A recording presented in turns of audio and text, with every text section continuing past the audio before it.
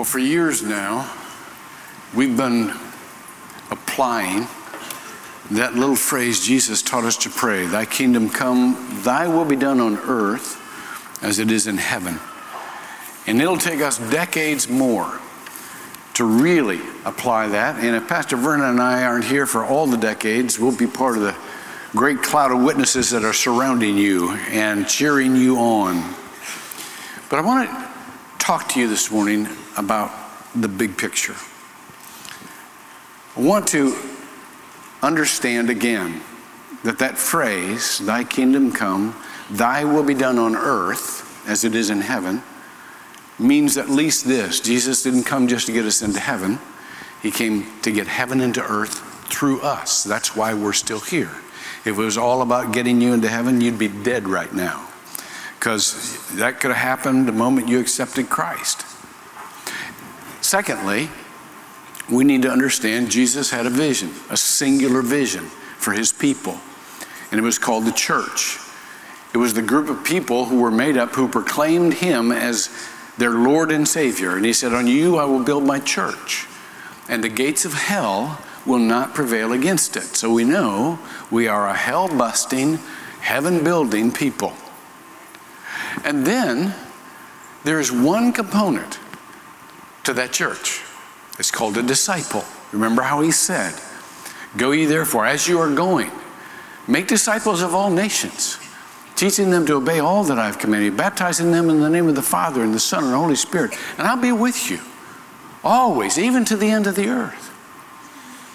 So we know that he wants to build us into disciples who make other disciples, because we can only reproduce what we are. We can teach what we know, but we can only reproduce what we are. And so therefore, a disciple is someone who has placed their trust and their life in Jesus Christ, is growing into his likeness, and is helping others come to know him. But as we go through this discipleship series, and that's what we're doing, as a group, as a body, this is we're going through this series, and the first 3 books are really the most important. If you don't get past those are foundational to work through with other people. The first one is becoming a disciple. The second one is belonging to a family of families, because we all need a spiritual family to sustain us and to pull out of us what God put in there. And so that's why I am is really us. There is no singular in Christianity. There's no singular in God. God, Father, Son, and Holy Spirit is in us. He's a relationship. We worship a triune God, and so therefore I am us.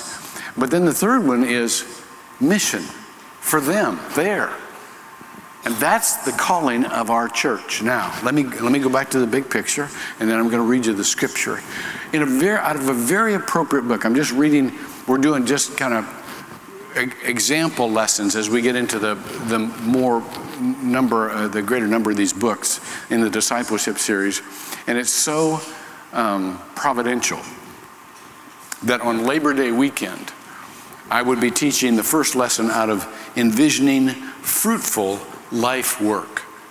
This is the only lesson I'll teach out of here. I'll wait for you overachievers to get there, but it'll be an important way to get through that book.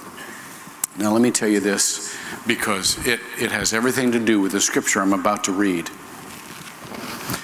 I've told you before, and I'll continue to tell you this until you believe it. God made each of you, no matter where you are, for a particular purpose. You were knit together in your mother's womb. God did not make a mistake when he wired you like he did. You are fearfully and wonderfully made. And the Bible says that all of your days are ordained when there is not yet one of them. In other words, God has a plan for your life. God has a plan for you, and no one else can do that plan. You are irreplaceable. The same thing is true of the church. God has a plan for our church. No one else can do the plan that he gave to us in the way we can do it. We are irreplaceable.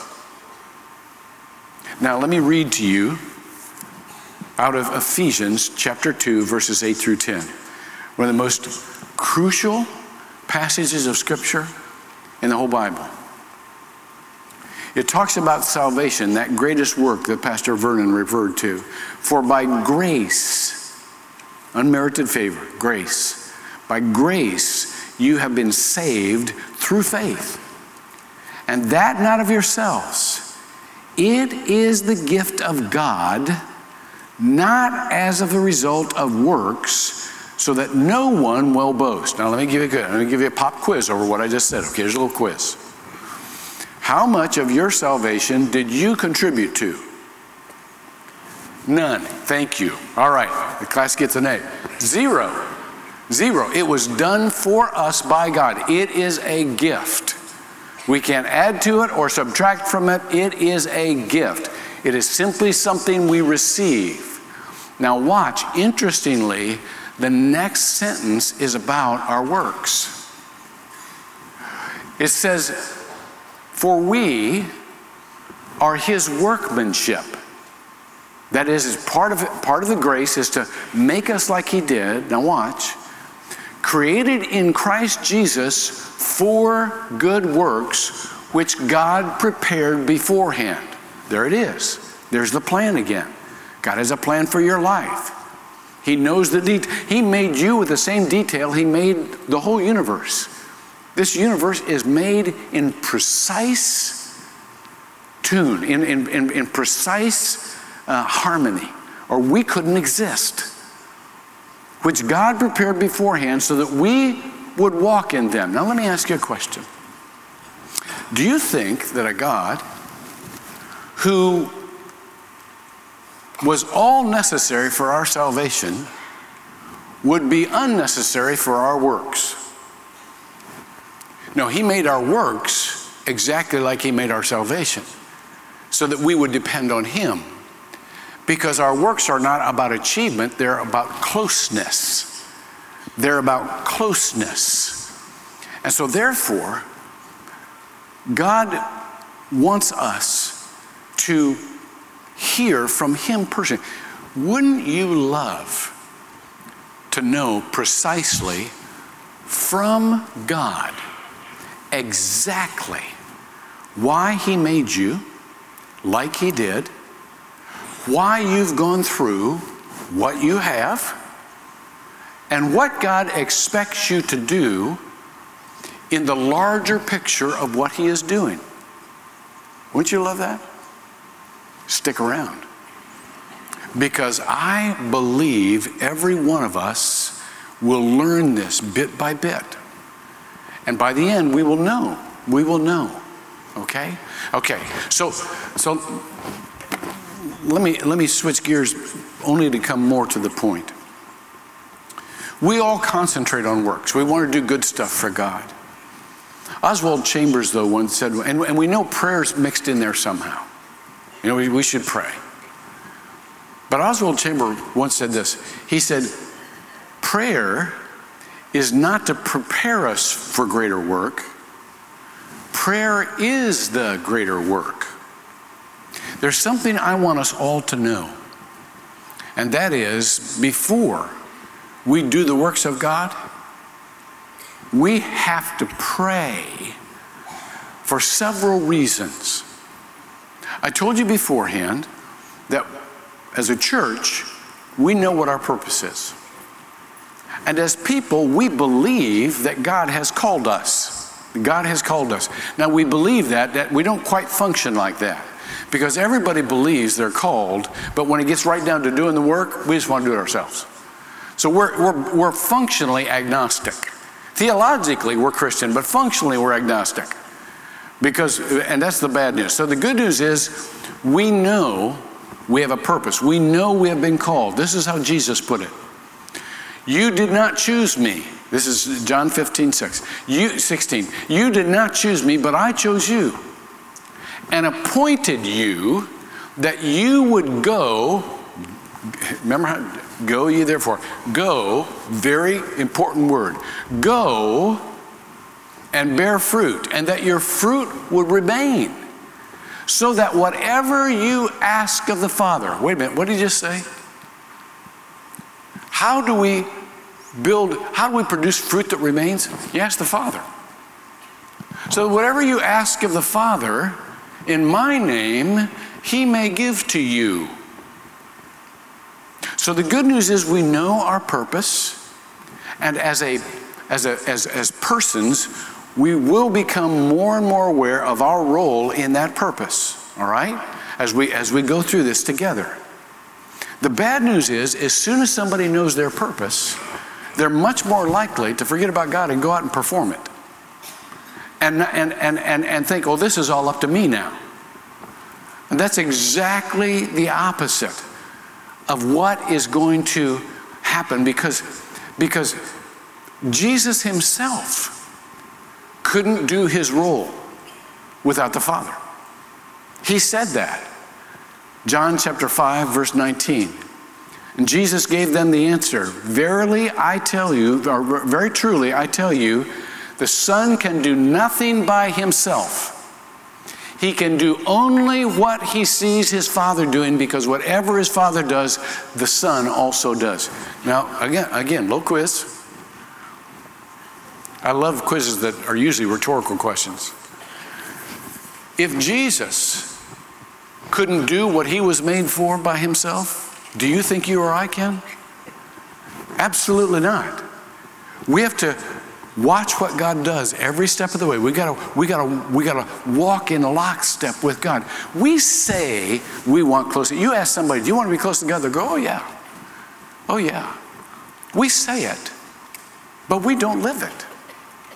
When we talk about prayer, we're usually talking about talking to God. That's what we phrase prayer. And when we say, just pray 10 minutes a day, you say, the automatic response is, I don't know, I don't have 10 minutes worth of stuff to say. Because that's how we equate it. Or the people who are really into prayer usually try to filibuster God until they get their point across. You know, if I just say enough words, maybe he'll do like I want him to do. That's not intimacy. That's not intimacy. When I was on my sabbatical, I had this project. I always have projects, because I'm a fairly structured guy.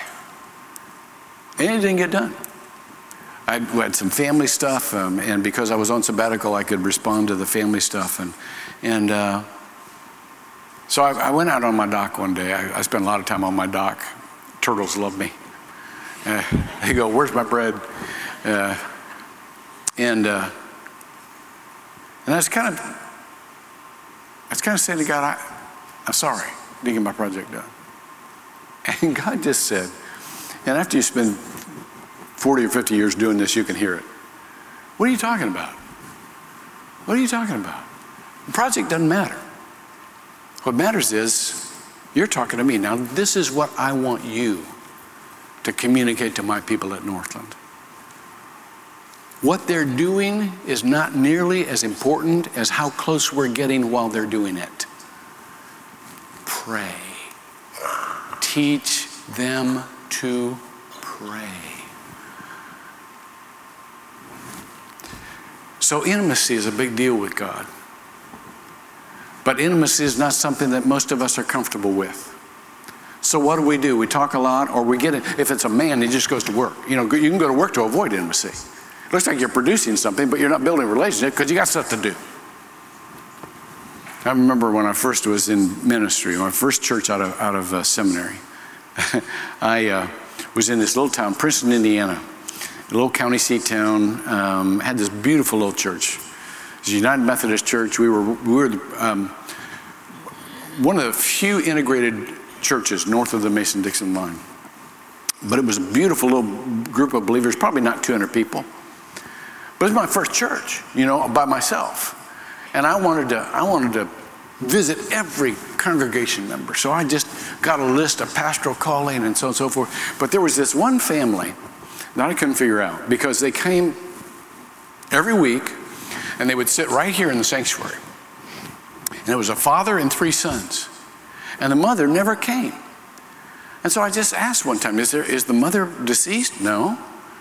And why doesn't the mother come to church? I don't know. So I just thought, that's going to be one of my first pastoral calls. I'm just going to go. Who wouldn't want to be a part of us? I mean, we're a friendly group. Who wouldn't want to come to church? Of course she wants to. She just hadn't been properly invited. So I decided, I'm going to go and just extend, the welcome. So I go, stop in front of this house, and I'm going up the steps. And then you know how this is. You determine you're going to do something, and then you get all the uh-oh. And I thought, there's probably a very good reason she doesn't go to church. Either somebody in church said something really mean, I'm going to get really an earful, or she hates God, or, something like that. I'm going, oh, no. So I rang the doorbell. She opens the door. She smiles. How can I help you? I said, well, I'm Reverend Hunter from Faith United Methodist Church. Oh, Pastor, please come in. I'm delighted to see you. And she took me into the living room, which was crystal clean. It was just, and she just started talking and talking about her family, and talking about her house, and talking about how they lived in the community, and talking about recipes, and talking about, she talked for an hour and a half. Seriously, I knew this because I had to get to another appointment, and I kept thinking, okay, there's going to be a little break here where I can work because I want to have a conversation. I want to be a part of the conversation. She never breathed. I was watching. It's the only human being I've ever seen didn't need to breathe. Maybe she did it through her ears or something. But she just talked and talked and talked. And I'm sitting there thinking, this woman is so desperate for intimacy.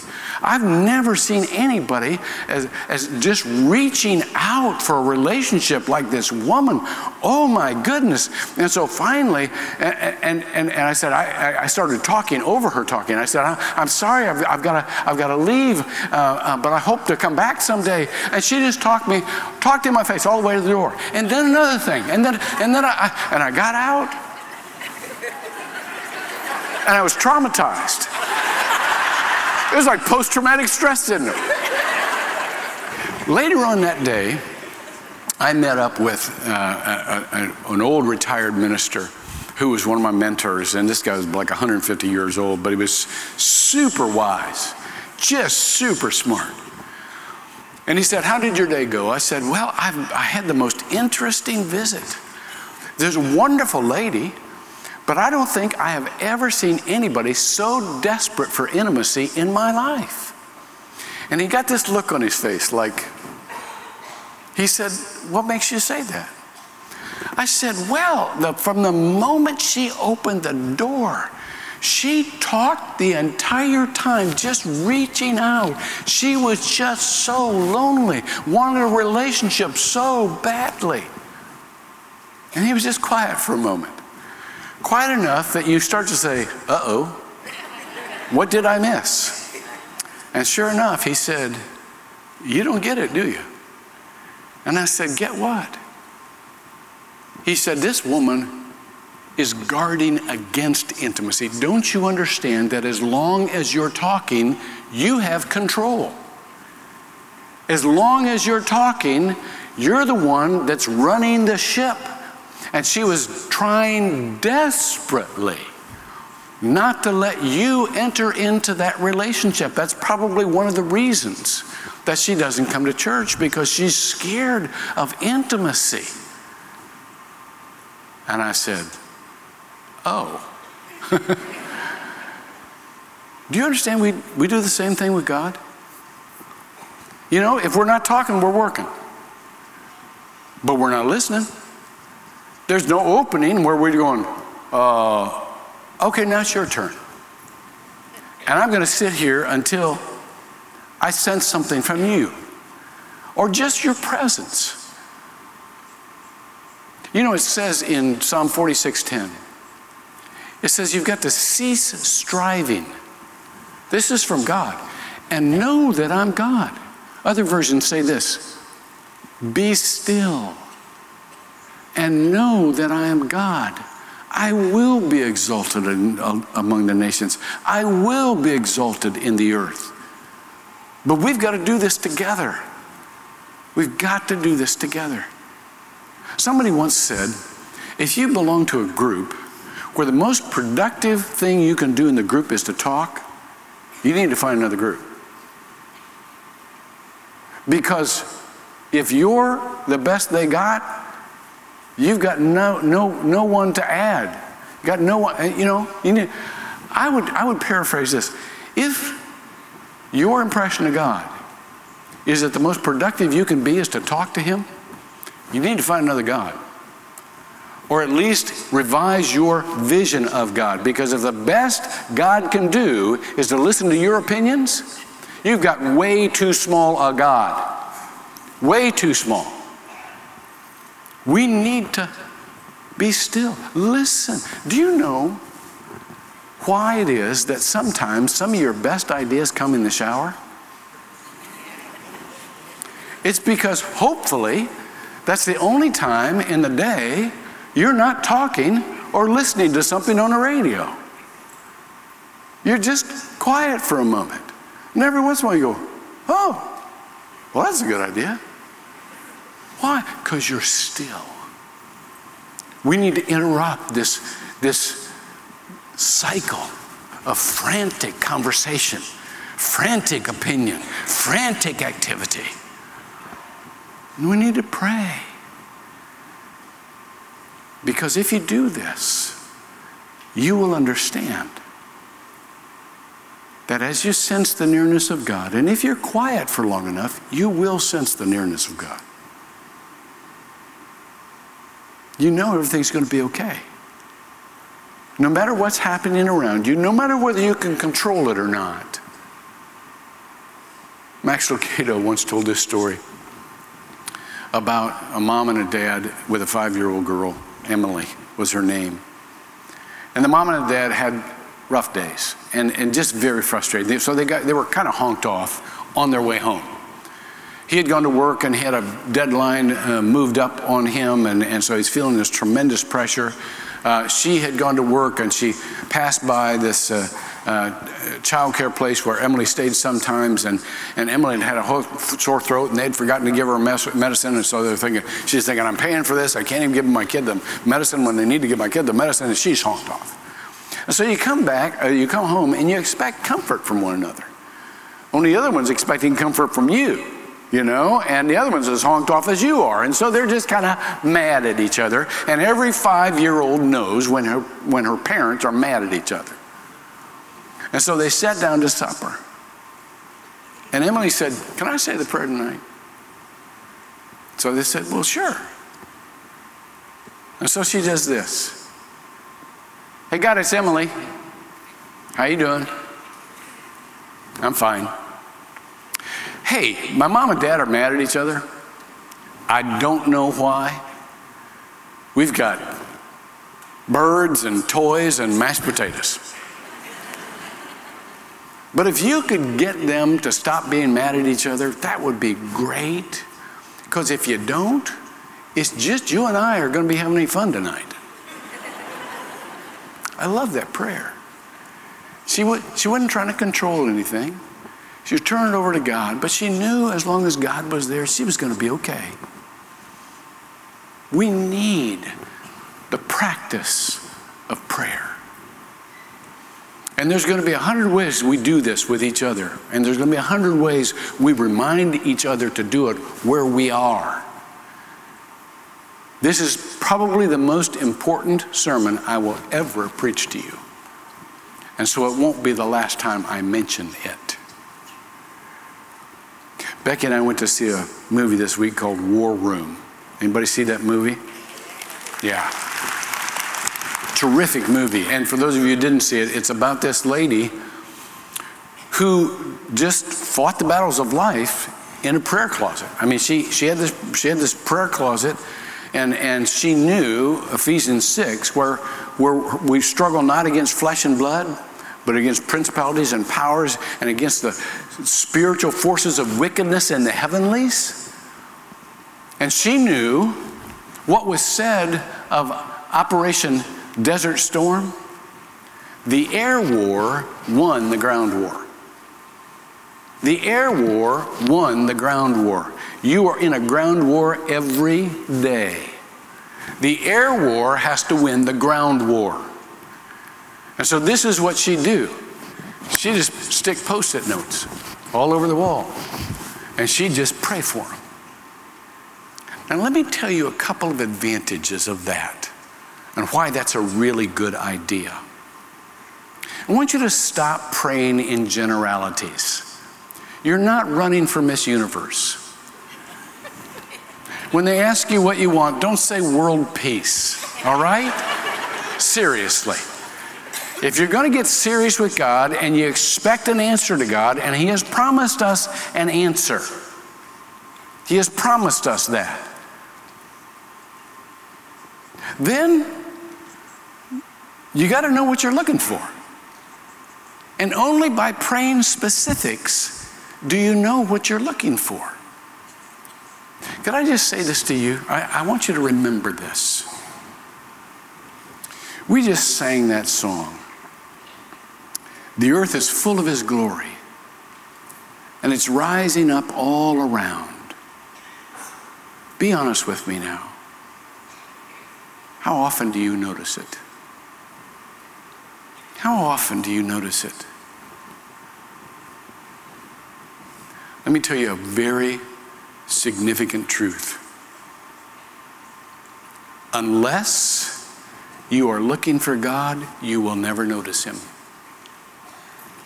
And unless you are looking for God in particular ways, you will never notice what else He is doing. So we pray in order to become attuned to God's specific answers, but watch this, we pray in order to become so attuned, we notice the answers we didn't even pray for. Because our soul gets tuned up. So there are three things that are going to happen when you begin to pray every day, and you pray for the prompting of the Holy Spirit to remind you to pray. And you pray that prayer of the disciples, Lord, teach us to pray. The first thing is you'll realize that every purpose you've been given cannot be accomplished without the strength and the intervention of God. Every purpose. He made us like that. He didn't hand over the bunch. Okay, I saved you, now the rest is up to you. No, this is all about walking with God. And so therefore, when we try stuff in our own strength, oh my goodness, that's going to fail. I heard this story. I told you about my church in Princeton, and it was a good part of the congregation were farmers. I love farmers. Farmers really keep things in perspective. You know, they have to wait on the rain. They can't manage the rain. They can't manage the weather. They can't, but farmers know they need to pull out the weeds, And I remember this one family, Jerry Arburn's family, just a wonderful family. And boy, you could go out and their corn rose. And it just looked like God Himself had called order out of chaos. I mean, it was just beautiful. So when I heard this story, I remembered them. There was a boy and his dad out pulling weeds out of their garden.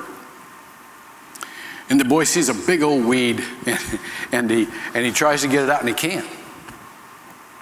And the dad turns to him and he says, "Son, you're not using all your strength." Well, that just fires the kid up. So he goes down to the weed again, and he's just grunting and groaning, and he can't do it. The dad looks at him a second time. He said, "Son, I'm telling you, you're not using all your strength." So a third time the kid goes down, he just about blows his head off, and the dad says again, "I'm just saying you're not using all your strength." And he fires back at the dad. He said, "That's all the strength I got." And his dad says, "No, it's not." He said, "I've been standing here the whole time, and you never asked me once to help. I am your strength." Do you know what God says? The very same thing. Psalm 28. The psalmist knew this, 28:7. "The Lord is my strength, and my shield. My heart trusts in him, and he helps me. What's hard about this? Just remembering to ask, I think. Maybe we're too proud. We're so fiercely independent. Not a good strategy. Not really a good strategy. The second thing is, we want God to reveal himself to us. We want God to call us personally. And I hope that's what you want. Please, don't count on me or any other preacher to tell you what you should do on behalf of God. Now, I love it. While I got my lips moving, sometimes God speaks to you. I love that. But you need to hear from God directly. You know, I've told you, we know our future. And that is to build the church into every realm of society, in every nook and cranny of the earth. We want everyone to come to the fullness of the knowledge of God. And right now, the way Christianity has filled out, it's not going to happen. And I'll tell you why. Because we're doing it event by event or strategy by strategy instead of relationship by relationship. The distributed church says this: get the people around you and build the church around them. Because 80% of the world is never going to step foot into a church. We built this church, by the way, for the 80% that would not step foot in it, as well as the 20% that would. We understand these things. I love Billy Graham crusades. They were such a help for so many years. Some of you came to Christ in a Billy Graham crusade. And I love Billy Graham. He was very important to me at a particular time in my life. A conversation we had really helped me.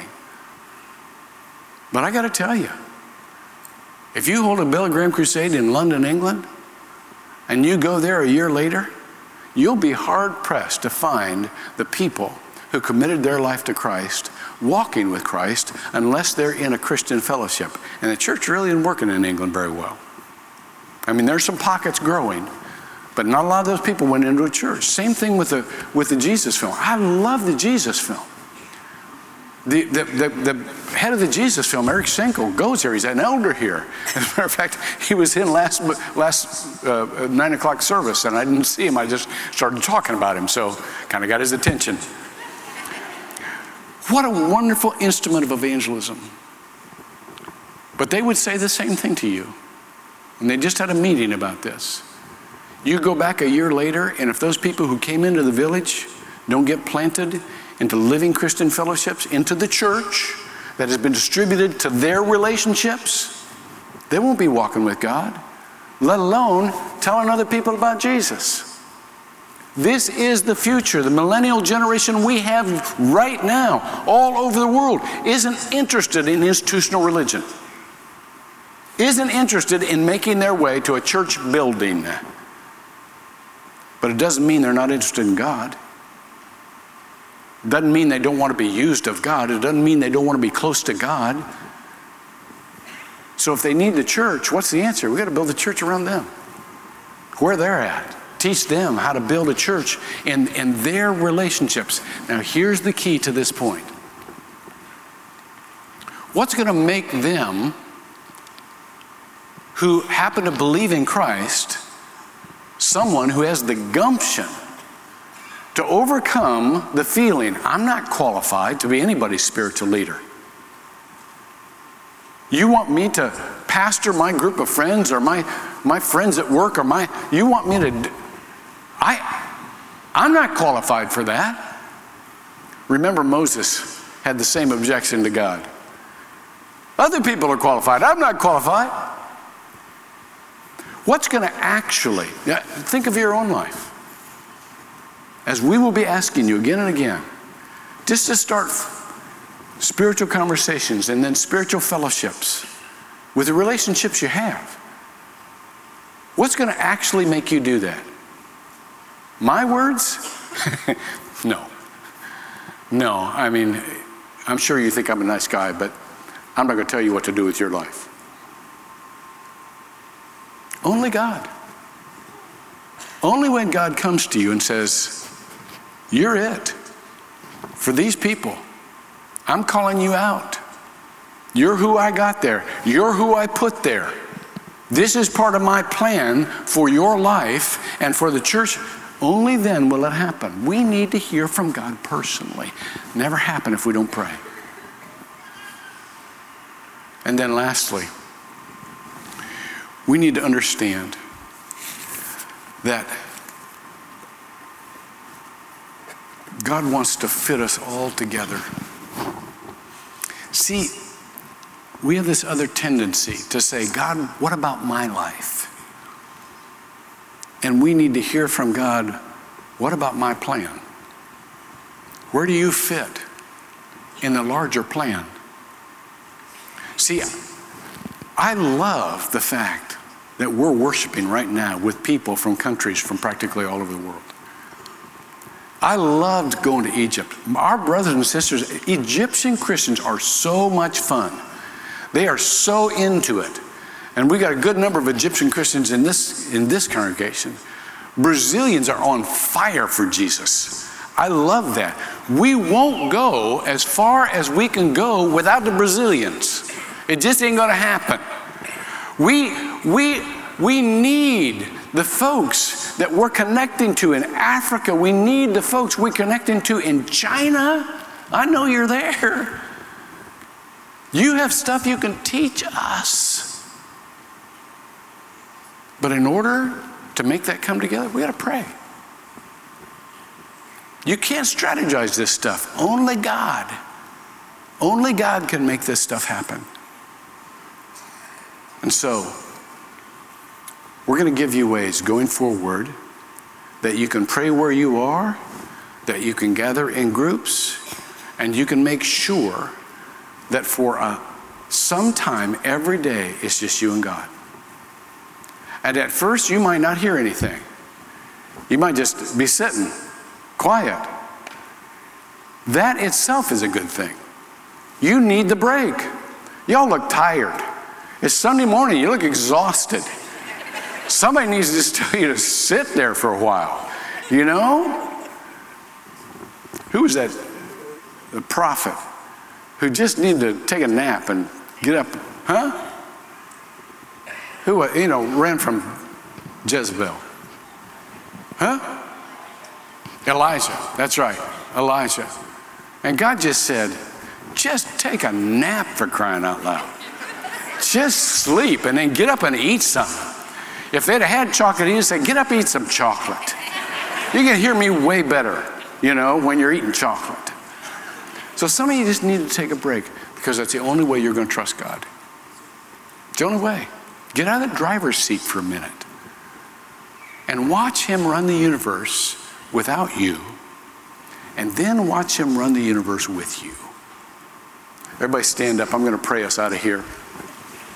Before I do that, I want to remind you that if you're at the Longwood location, there's a prayer team up here who would love to pray with you about anything, from salvation to healing to a burden you're carrying. I just want you to just avail yourself of the team. And then if you want to get online, you got Bill Gary and Nathan Clark. And if you want to get better connected, go into the hub. They'll listen to your story. They'll actually listen to you. And remember, we got a Belong seminar coming up in a couple of weeks to where that's kind of our membership class. So if you really want to go, Northland's my family. I'd love to see you there. But let me pray.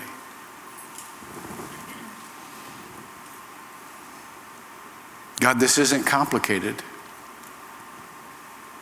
And we know we need it. We just forget. We get busy. We believe, but we also have unbelief. And sometimes we're afraid to put you to the test because we don't want to have our faith tested. But Lord, teach us to pray. Teach us to fight the battles of every day in the air first. Teach us to come to you with specific prayer requests and then to look for the answers. Whether that answer be yes or no or not yet, help us to know you have responded. And then help us to see all of the prayers that are getting answered around us, all of the things that you were doing that we weren't even bright enough to pray about. Just help us to see you. You are a self-revealing God. That's why you gave us the scripture. That's why you gave us Jesus. That's why you give us the Spirit. Come amongst us now. Teach us to pray. Amen. See you next week.